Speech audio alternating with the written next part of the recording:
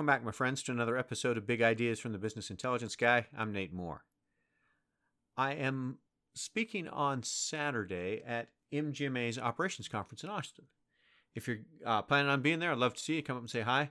I want to talk for a minute just about some of the ideas that we're talking about in this Operations Conference. And the essential idea is this. If you can see your appointments data, you can see the future. And you've heard me talk about this from some financial perspectives and like an appointment scrubber and some of those kinds of things in the past.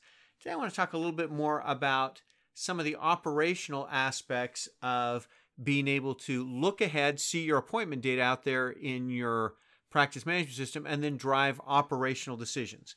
And some of those operational decisions might be things like front desk and say, all right, if the operations department or group is in charge of front desk at your practice, then hey, I want to see who's coming in tomorrow that has copays to be collected or a patient balance to be collected or some of those kind of things. And I want to collect at the front desk, and I want reports that can help me do that, or find me patients who are coming in tomorrow that don't have their copay loaded in the system, or coming in next week that maybe it takes me a couple of days to find it or whatever, but I want to prepare the system to be able to collect copays. Maybe it's something like that. Maybe it's something different. I work with a group that said, hey, we want to take our upcoming patient appointments, and if we've got a Medicaid patient the first couple of days, we're concerned that in our state, Medicaid renews every month, and if we're not sure the paperwork happens or something goes weird or whatever, they come in on, we look at the second or third of the month, and they're, for whatever reason, eligibility benefits comes back negative. Now they don't have coverage. Now we can't do the surgery. Now we can't get people off their Coumadin or surgery prep or whatever it is fast enough. We can't fill the slot. And so I've seen groups use appointment data to look at that, to look and make sure that we're going to get paid for some of those kind of things. Obviously, there are things like no-shows and those kind of operational issues, but there's staffing issues on the backside too, to say how many roomers do I need, or how many MAs do I need, or what kind of clinical nursing, whatever staff do I need based on who's coming in tomorrow. And if I can see my appointment data, I can plan accordingly.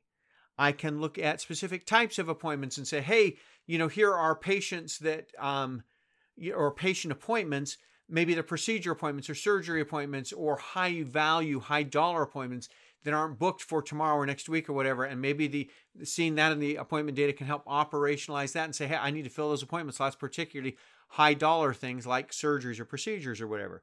Or maybe I'm looking at patient cohorts and I want my nursing or my clinical staff to be able to reach out and say, here are patients that we should have followed up on in X amount of weeks or months or whatever. Here are patients that are on this protocol that need this, or here are patients, maybe it's in some ACO or some other environment where we need to see them so often and we haven't seen them in so long. And being able to look out and say who doesn't have an appointment, and look at my EMR data and say who needs an appointment, marry those two and try to better manage the appointment flow and make sure that patients who need to be seen are being seen, that kind of thing.